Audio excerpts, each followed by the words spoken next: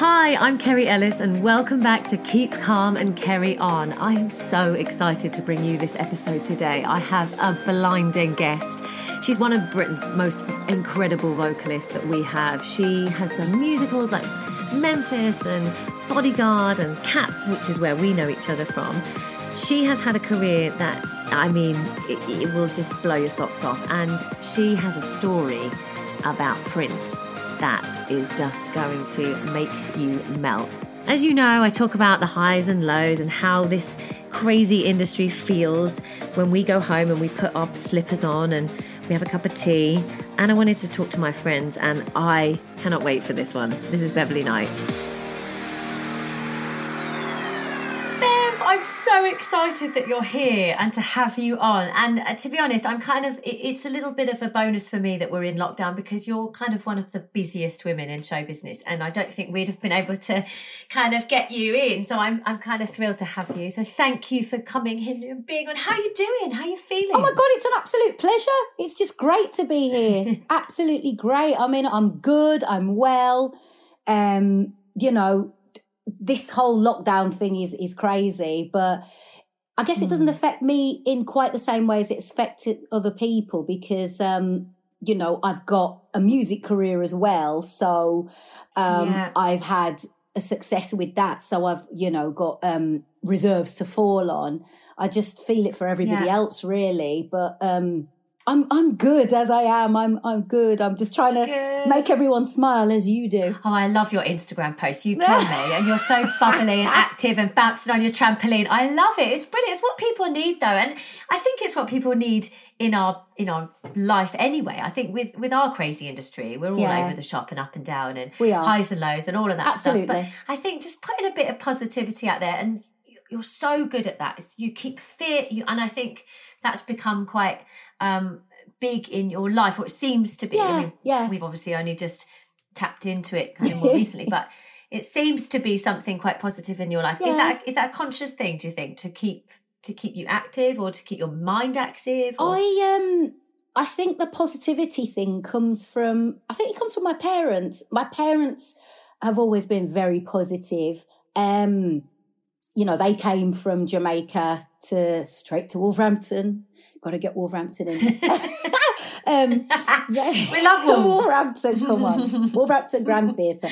They came directly, and, they were determined to make the best of everything, and, as well as they could. And I guess with me, my older sister, my younger brother, they taught us to always think forward, always think the best of situations, always think the best of people.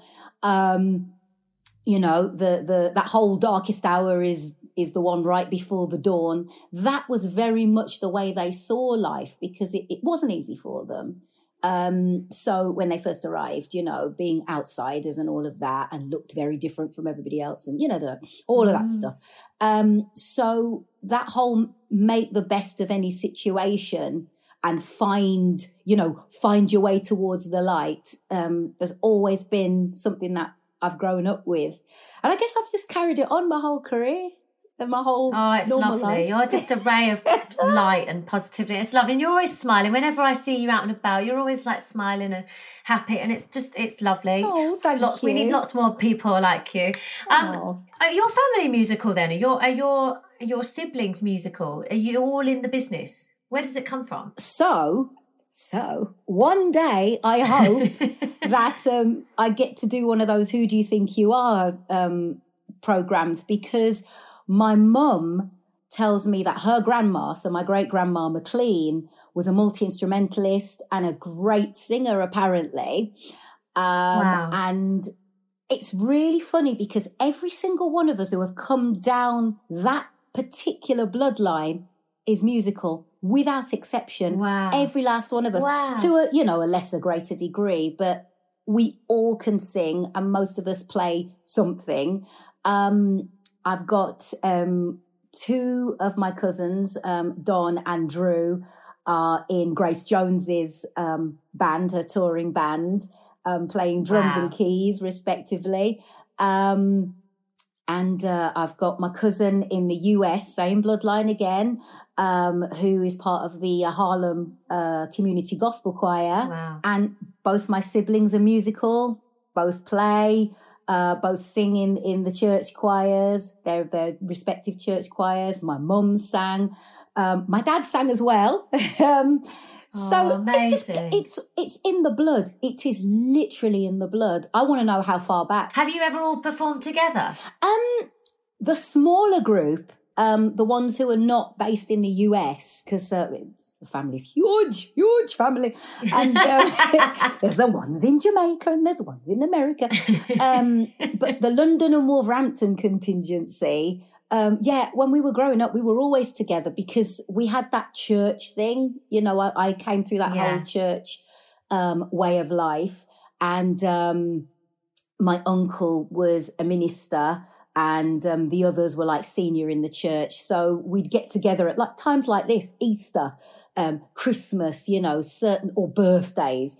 We'd get together and it would always centre around song.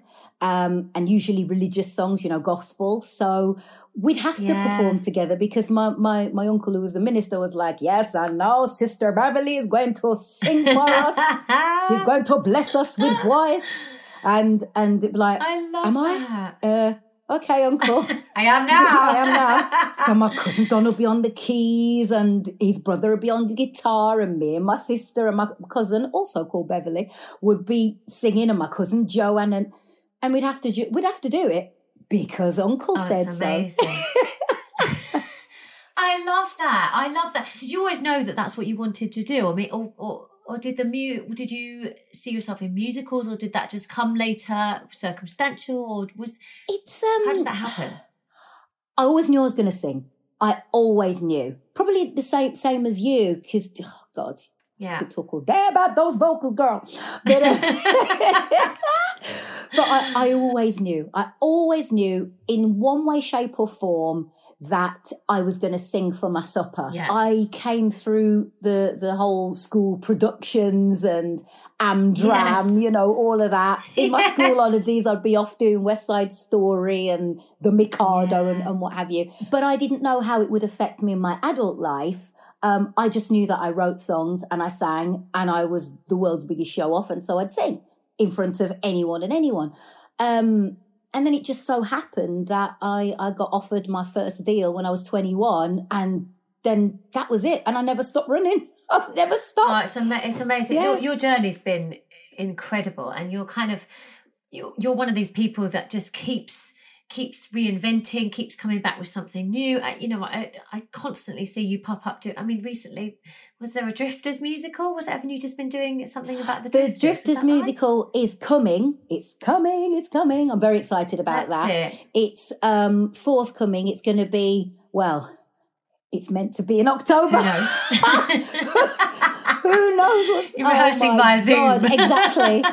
That's how we'll be rehearsing. That's going to be coming up shortly, but we've been doing workshops and things like that, and that has just been I've absolutely loved it. I mean, I love musical theatre anyway. I've always loved musical theatre. It's always been a part of my life and part of how I would entertain myself, you know, singing along to the musicals, you know. So I loved it. It came a bit later for you, though, didn't it? Musicals, because you were predominantly doing your music and super success. I mean, I loved, you know, shoulda, woulda, coulda. I love singing along to you doing that. And some amazing songs. And then, was it Bodyguard that was the first one for you, or did that come to you? Was that a bit of a game changer? How did that come about? So this story, this is mental. This is the most mental story. So, the first thing that kind of went was I got a script that turned out to be the script for Memphis. Now that was sent to me by lovely lady producer Lisa Makin, whose partner is Lenny Henry, who knew I could act. So I got this script, and that kind of opened something up in my head, and I knew they didn't have a theatre or anything. This was really early doors of the whole Memphis journey. But it was like something switched in my head. And then one day, I kind of parked that in my back pocket. I was looking through Twitter, 21st century or what? I was looking through Twitter and saw that they were going to do a total cast change for The Bodyguard. And I thought, I know exactly who Rachel Marin is. I know the songs. Yeah. I get it, you know. I think I could do this. I mean, it's the West End, so who knows if I'm, you know, capable, you know, my acting chops or whatever. So, but I'd like to give it a go at least, give the audition a go. And I auditioned, and then 3 weeks later, it was like, yes, you've got the role, and so oh my God. we're going to throw you onto the West End stage, and you're going to be Rachel Marin singing these great big songs. And that was the beginning of it all. How did you find it? Because gigging and concerts and a show are very different beasts. I mean, it's still, you know, sing a lot in a concert and in a gig, and then you sing a lot in a musical and 8 times a week. It's a different discipline. Do you find it harder? Do you find it just different? Or how do you find between the two? For me, hands down, musical theatre is by far the tougher of the two. If you're talking music and gigs and going out there and touring and that's one thing. You know, you might do 3 or 4 shows in a run, day off, you know, and you're up there.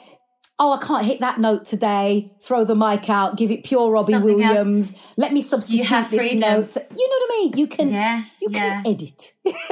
you can well, you have freedom, don't you? And a musical, it's very, you're telling a very specific story from a very specific character, and there's no leeway for movement. This is how you do it, and once it's set, that's how it is. And if you're knackered, well, too bad. It's like Dr. Footlights better save me tonight. It is hard. You know, it's the work ethic, the discipline. You have to live like a nun, you know. Yeah. It's not rock and roll. It's not. It's really not. It really isn't. It's work. not. And you've got to be present every night. You've got to be there. You've got to be on top of your A game without fail every single night, 8 shows a week. And then you've got one day. You've got that one day. Which isn't enough to recover. It isn't enough. It isn't, especially if you're doing things which are particularly rangy. And I mean, you know all about that. You've been there. Oh my goodness. My God, have you been there? So it is work. It is serious work on the vocals, your state of mind, you know, physically. I mean, you're a triple threater. I'm a double threater. Oh no, you are. Oh no, you are. I can't dance. I can move and I can style it out. Did you not do you must have done the opening bit in Cats though. Did you do the little opening bit? I did. Well, there you go. Yeah, but I was rubbish. I was total rubbish. And it takes me half a century to learn any steps. I've never trained or anything. And, you know, all these terms, jeté and all that. I was like, ooh, what's one of them? Just so people know who people don't know, but I'm sure they did. Yeah. But Beverly and I both did Cats. We both played Grisabella at different times at the Palladium. So we both played the same role and did the dancing bit before. Yeah. And, I mean, it's one of my best jobs. I loved that job so much. Incredible. Do you find being who you are and having your name above a musical, do you find it a bit more pressure because people are essentially, yes, they're coming to see the musical, but they're coming to see you in a musical? Do you feel that pressure, especially like you say, when we're tired and suddenly you can't go in and and people have come to see it? How do you deal with that? That's a tough one, and I'm glad you asked that one, Kerry, because it's not easy. You do feel the pressure. Any performer, you know, whether you're ensemble or whether you're swinging or whatever it is, if you're in a show, you know, there is that pressure to not only be on stage, but to absolutely A game, full out, as Jerry Mitchell's always saying, full out. You know, but then when you're a name, the way that we are, you know people have come to see you. And if one day you wake up and you're like, oh my God, my voice has departed, you know, which it does, you know, I've got laryngitis, I've got bronchitis, or whatever it is. You as the performer, you're desperate to get out there. You're like, is there a way that I can kind of sort of style it? Can I get away with it? Can I? And the doctor's like, no, you can't. Go home, sit down, shut up. It's so hard. And then, you know, you've got Mr. and Mrs. Angry on Twitter going, well, I came to see Beverly and Beverly wasn't there. And, you know, it's a disgrace. And and you're like, I can't speak. It's so hard. But you understand the frustration, but it is a difficult one. So invariably, people like us will drag ourselves on stage and do it. And we damn well know we shouldn't be on the stage because we're not well enough, but we still do it because we love it. We love it, and we're part of a family. Do you respond to anybody that finds you on social media? Because again, we're so much more accessible now. Before, with stage doors, you might see somebody at the stage door, or they could write you a letter maybe, exactly. But now they can literally, you can get off stage and have 100 messages of people mainly saying love the show. Exactly. You are accessible. And do you respond to them? Only on occasion. Mostly when people are lovely. Oh, I'm all over that. Of course, of course I will. Thank you so much.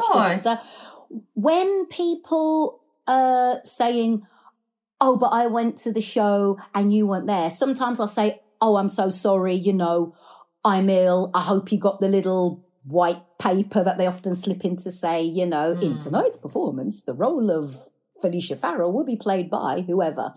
So I'll do that. But if they're nasty with it, I'll be like, ain't nobody got time for that. Yeah, absolutely. What for? Yeah, just ignore it. I'm more the kind of person who will get involved if I see somebody else being attacked. I remember in Memphis, Matt Cardle finished the show. I love Matt. Oh, Matt, isn't he a He's diamond? Brilliant. Isn't he? Wonderful. Isn't he? He's so wonderful. And he's so humble. Brilliant. His spirit is beautiful. Yeah. I remember him finishing the show and getting in an ambulance and then going to hospital. He was in agony. He's back. He was in absolute agony.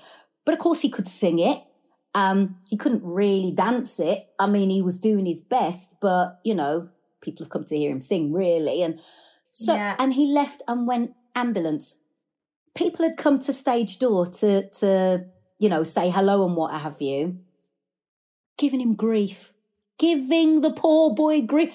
I stood at stage door and you weren't there, and where were you? And I was like, oh, you kidding? You saw the ambulance. You would have seen, if you were at stage door, you'd have seen the ambulance take the poor lad away. Wow. Are you mad? So there's a couple of times where things like that have happened and I've been like, nope. I've been furiously typing away like, I'm not having that. Keyboard warrior. Exactly. I'm not having it. Oh, it's hard, isn't it? It's so difficult. It is and a lot of the reason I wanted to kind of do this podcast was to take advantage of people kind of having a moment to actually talk and discuss, you know, the good and the bad times. And for me, I've been talking a lot recently about we all do these amazing, or a lot of us do these incredible jobs where you're surrounded by amazing people and you have these brilliant moments. But then afterwards, and I've spoke about this with huge celebrated people and also people that are jobbing and working hard, and everybody seems to deal with it. But the aftermath of a big job and the come down of it before the next thing, but going back to your house in your day-to-day and your family, and yes, it's we all love to be with our loved ones, and that is an amazing time. But that moment and that balance between being in front of thousands of people and being the superstar, and then being a normal person going to the supermarket.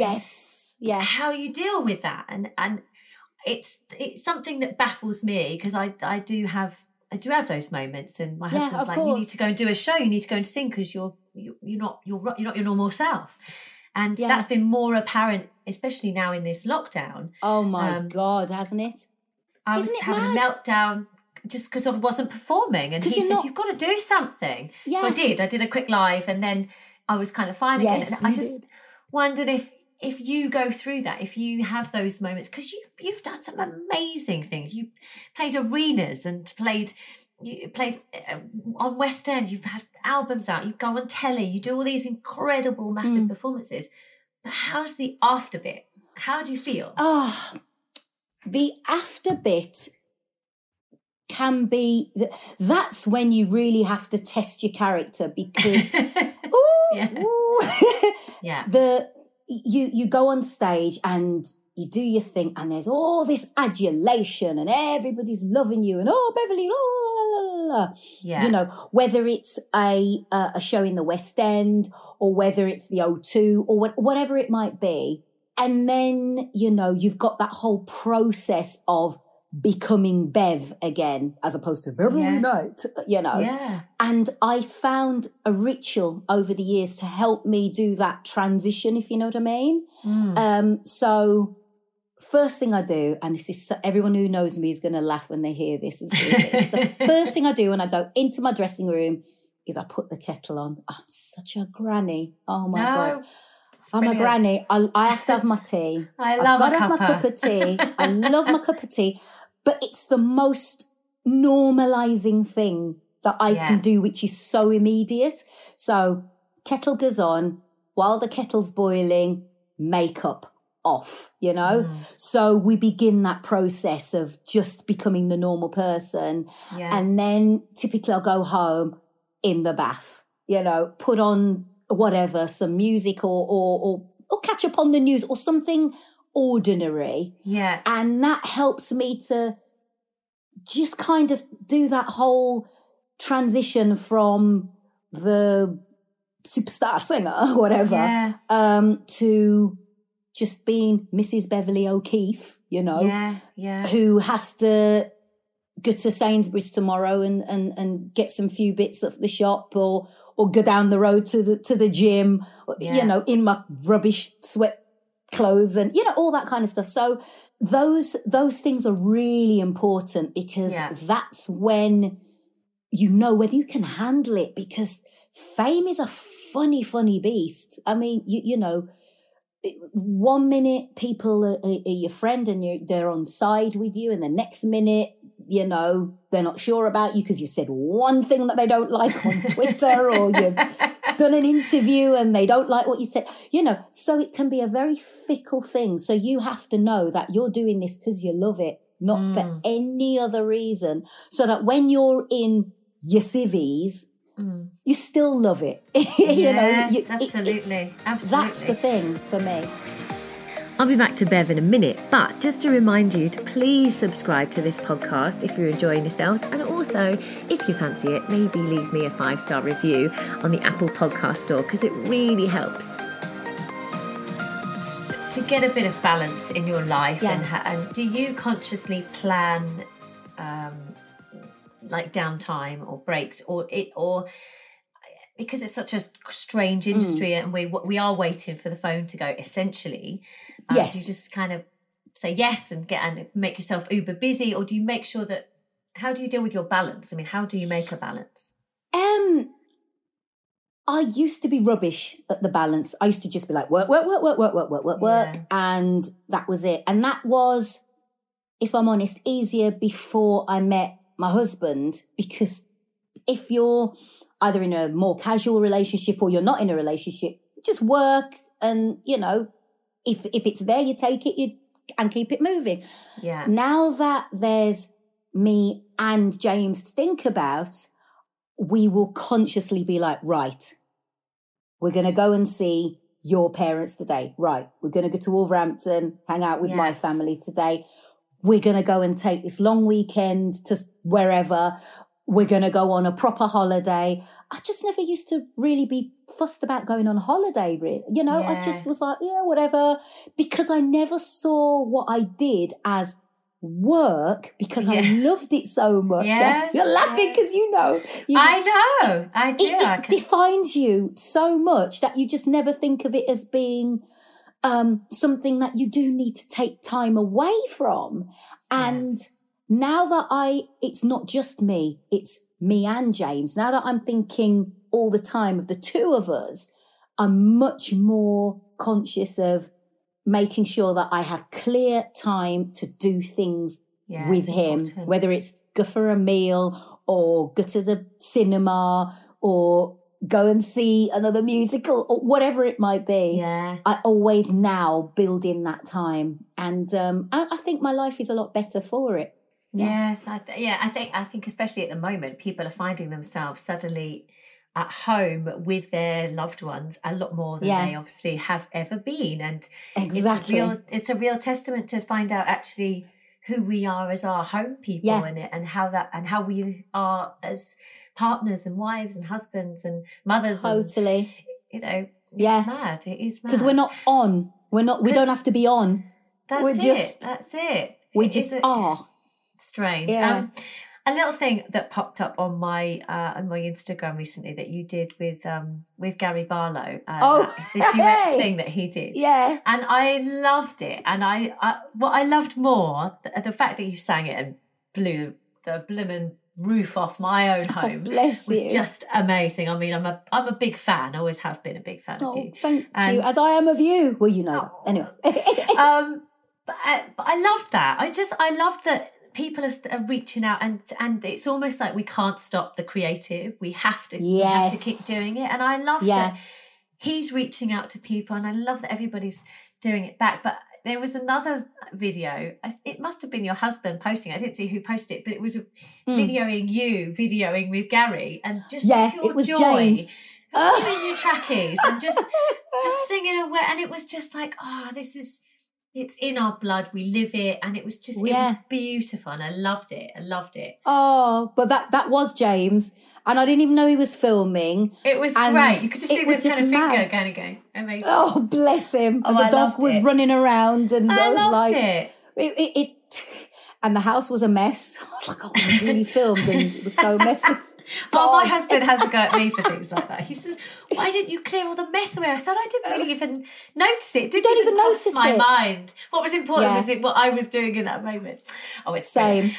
So you have lots of amazing things coming up, like the Cinderella film, a new album. I mean, it's how you fit it all in. I do not know. What do you think? Do you think the highest point has been so far?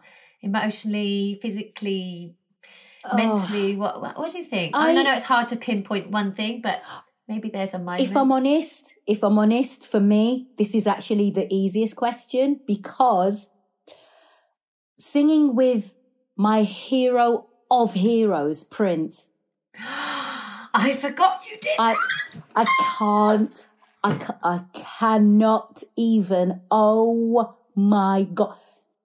That was everything. It was everything. First I opened for him at the O2, which to me was enough because, this man has been my hero since I was 9. Yeah. I modelled my band on him, the way I would arrange my background vocals on my records. Anytime I got stuck in the studio, I was like, what would Prince do? That was he was my go-to. I love that.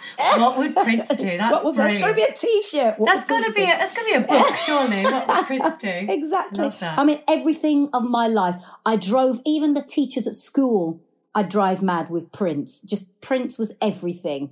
And, years later, I get to open for him. But then I come off stage and he's like, I want you to sing with me at my after show party that I'm doing next door. I'm at the O2, so he's doing an after show party at the Indigo, which is the club in the just around the corner type thing. And so I do that and I think, okay, that's it. My life, nothing will ever be better than this. This is the most perfect thing that's ever happened to me. But then the following February, he phones. Well, he doesn't phone me. He gets hi, babe, it's Prince. He gets one of his team. I love that. He gets one of his team to phone me. He should have done, shouldn't he? phones me to say, oh, I want you to come to LA with me. Yeah, I need to talk to you. Okay. I get on a flight. I go to LA. He's paying for it all, puts me up in the hotel. And I'm like, okay, I'm here. So what happens now? And I don't hear anything. And then I get a phone call. You got to get ready because you're going to be taken out. I'm like, okay. So I get taken. This limo comes, takes me off. It drops me off at Elton John's party. It's the Oscars. I hadn't even realised. See, his Oscars, you know, he does that Oscars viewing party thingy. Yeah. I get dropped off there. I'm like, hello, everyone. And then Prince walks in and says, oh, well, yeah, this is cool. And I'm going to take you to another party now. So we go back in this limo. He's playing me demos. And do you like this song? Do you like this song? I'm like, Jesus Christ. Prince is playing me his demos. And then we drive, go to the Hollywood Hills. And it's his house that he has rented. He's throwing a party, his own Oscars party. And the reason he'd flown me all that way is because he wants me to sing at it. So the great and good of Hollywood is there. The Coen brothers had just won the Oscar for No Country for Old Men. They're there with their statuettes. And Javier Bardem and Penelope Cruz and flipping Spike Lee and Chris Tucker and all these people.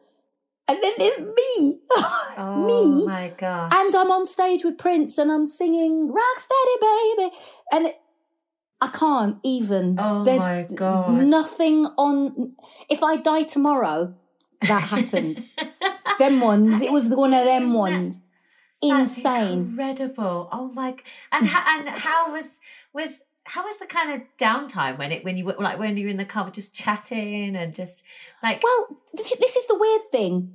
When I was with Prince and we were just talking, we talked, you know, musician to musician, or shall I say, you know, musician to total genius. You know, but it's having this conversation with this man, just like chatting away and because we were on a similar, because it was a ground that I understood, I could speak to him normally. Yeah. And, you know, it was after the event that I lost my mind. I mean, I lost it. I got back after this party, which finished at like 8 a.m. And my God. I went back to the hotel. Sorry, Prince, can I go and have a nap? I'm tired. Exactly. I go back to the hotel. Of course, it's 8 hours behind the UK, so I knew I could pick up the phone. So I start phoning everyone I know, and I'm crying and I'm falling apart. So when I'm with him, I'm fine. The minute I was out of his presence, I was a wreck, and I just couldn't believe any of it. That must have been incredible, and also quite dramatic to deal with afterwards, because again the reality of that, I mean, we talked about you know, coming down after those big gigs. I mean, that's monumental. I mean, that's so dramatic. Did you have any interaction after that? Did you have any more phone calls or performances after that? I didn't perform again with him after that, but the phone would ring and it would be like, hi, this is Kathy from Prince's office. Can I put you through? And I'm like, yes. And then he'd just phone to just talk about music. Wow. And mostly I was just doing the listening and he was just talking. And wow. Just to impart his wisdom. When I think you could tell by the way I'm talking to you now that I'm still a bit like, did that really happen, or am I nuts? That's incredible. Oh my goodness! Just I didn't know that. I think I'd heard you talk about Prince, but I didn't know that that was the story. Oh my God! Yeah. Okay, so and I know it happened. I've got evidence of it because the recording of us singing together is on Spotify. Oh, so that's it. I'm checking it out. It's actually I've got it. Oh, I'm not credited, amazing. Whatever, but it's me. How brilliant, how magical. That's what we live for, those kind of special moments. Those are the moments. Those things that you don't even see happening or see coming are just the best. But it must be the same for you. I know you're going to move on to something else, but it must be the same for you because, like, okay, you're in We Will Rock You, and now you've got this amazing connection and friendship with Dr. Brian May. Are you kidding me? It is, and it's interesting. I think it becomes, like you saying about talking to Prince, very normal. It becomes very normal very quickly. Yeah. It's very odd. And the same with Brian. I mean, I've known Brian probably nearly 20 years now, and it became very normal very quickly. And I mean, I'm forever grateful, and it still blows my mind more now when I see him pop up on the telly, or I see him doing something with Adam Lambert in an arena. If I go and see him live doing something, it freaks me out. But when we're just chatting in the studio, it's perfectly normal. Exactly. It is a madness. It's what we do it for, though. It's what we do it. They're precious moments. Okay, so now to the other end of the line. What's your lowest point? What was your kind of hardest moment? Your toughest point? The toughest point was when the album Affirmation came out, and I was already in a really dark place because I'd just lost my best friend, Tyrone. He died of complications from AIDS.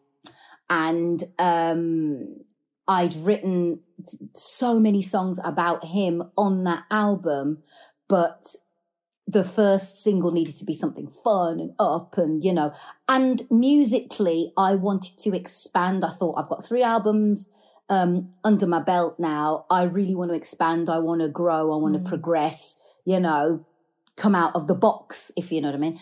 And so Come As You Are comes out, the first single, and it's a big single, big top 5 single, but I got a hell of a lot of backlash because the sound of it had more of a rock kind of feel, like light rock, like barely rock, hardly Queen, but it was, it had a little bit of a rock feel, as opposed to straight up soul R&B. And my God, the kind of whole R&B fraternity, the urban world, whatever, just turned on me, and it was vicious, and it was just unrelenting. And where they led some of the other magazines that perhaps didn't really understand soul music anyway, and certainly didn't understand music in its wider form, they then followed. And that was a hard thing to deal with because everything had been rosy in the garden up until then. And then comes this period where it most certainly wasn't rosy, and it was hard. However, it took a long time, but the world turned in my favour, in so much as years later, the kind of album that I had made with Affirmation, the same kind of thing emerged with Emeli Sandé releasing her debut album, which was very much in the same vein. It was just 12 years later. And I thought, okay, so what I was doing was cool. It was just too early. And that's just how it is sometimes. But you deal with it and you roll on. You have to have those moments in your career which are challenging, because then when things brighten up again, it makes you a fuller artist, I think. Absolutely. It makes you Absolutely. That's amazing. Yeah. Oh my goodness. Wow. I mean, I could just talk to you forever, just because you're wonderful, and we've had similar experiences in some aspects. Yes, and you keep so many kind of plates spinning. Do you have if you could kind of have a dream? I mean, you're so successful and have done so many amazing things already. Is there something you haven't done? Is there something you still think, oh yeah, I've done all these things, but that's still there? I still want to kind of scratch that itch or tick that box. Is there anything? Oh God, so many things. I would love one day, I would love to make an album that got a Grammy, i.e. it had that level of appreciation attached to it. That would be like, oh my God. I'd love that. But on the other side, I'd love to be in your position and be able to say, yes, Olivier's, I'd love to be able to, that would be I haven't got an Olivier. I'd love to get an Olivier. But it's coming. It's coming. Oh my God, are you kidding me? It's so coming. You are like the most celebrated and lauded of everyone who's come out of the West End. Oh, thank you. That is without a shadow of a doubt. So I'm trying to catch up to where you're at. That would be amazing for me. Well, it'd be great if we could do something together, wouldn't it? That would be yes. Brilliant. That would be bring amazing. It. That would be great. Before we say goodbye to Bev, I wanted to ask her one final question. If she could look back on her 20-year-old self, or anyone young and up and coming in this industry, when things get tough, how would you keep calm and carry on? Don't be so bloody serious. I was so serious about everything. I was so like, my music is everything and I must be taken seriously. And enjoy it. That's so, yeah. Enjoy it. Because the joy of what we do, what we put out there, have some of that joy for yourself. You're right. We spend so much time moving on, don't we? We should just appreciate the moment. Sit in that moment and say, my God, I've done this. I've done that. Wow. Yeah. This is incredible. And then keep it moving. Yeah. Enjoy every single moment. I think now more than ever, while we're in this strange period, which they'll talk about in hundreds of years to come, we have time now to take stock of who we are and what we are and our place in life. And you and I and so many other people out there who do theatre, we're the joy givers, I like that. and we need to just receive a little bit of that joy back as well, because it keeps us going in order to still keep giving joy. It's so important. Absolutely. And that's what I'd tell 20-year-old me. Oh. Damn it, lighten up, Bev. Bev, you've been amazing. What an absolute joy to talk to you. And thank you so much for sharing your stories. It's a pleasure. Thank you so much. We'll see you soon. Thank you. See you soon. Take care. Loads and loads. Thank you so much for listening to my podcast today. I hope you've got something from this that stays with you or helps you on your journey. Please don't forget to subscribe and maybe even leave us a 5-star review on the Apple Podcast Store.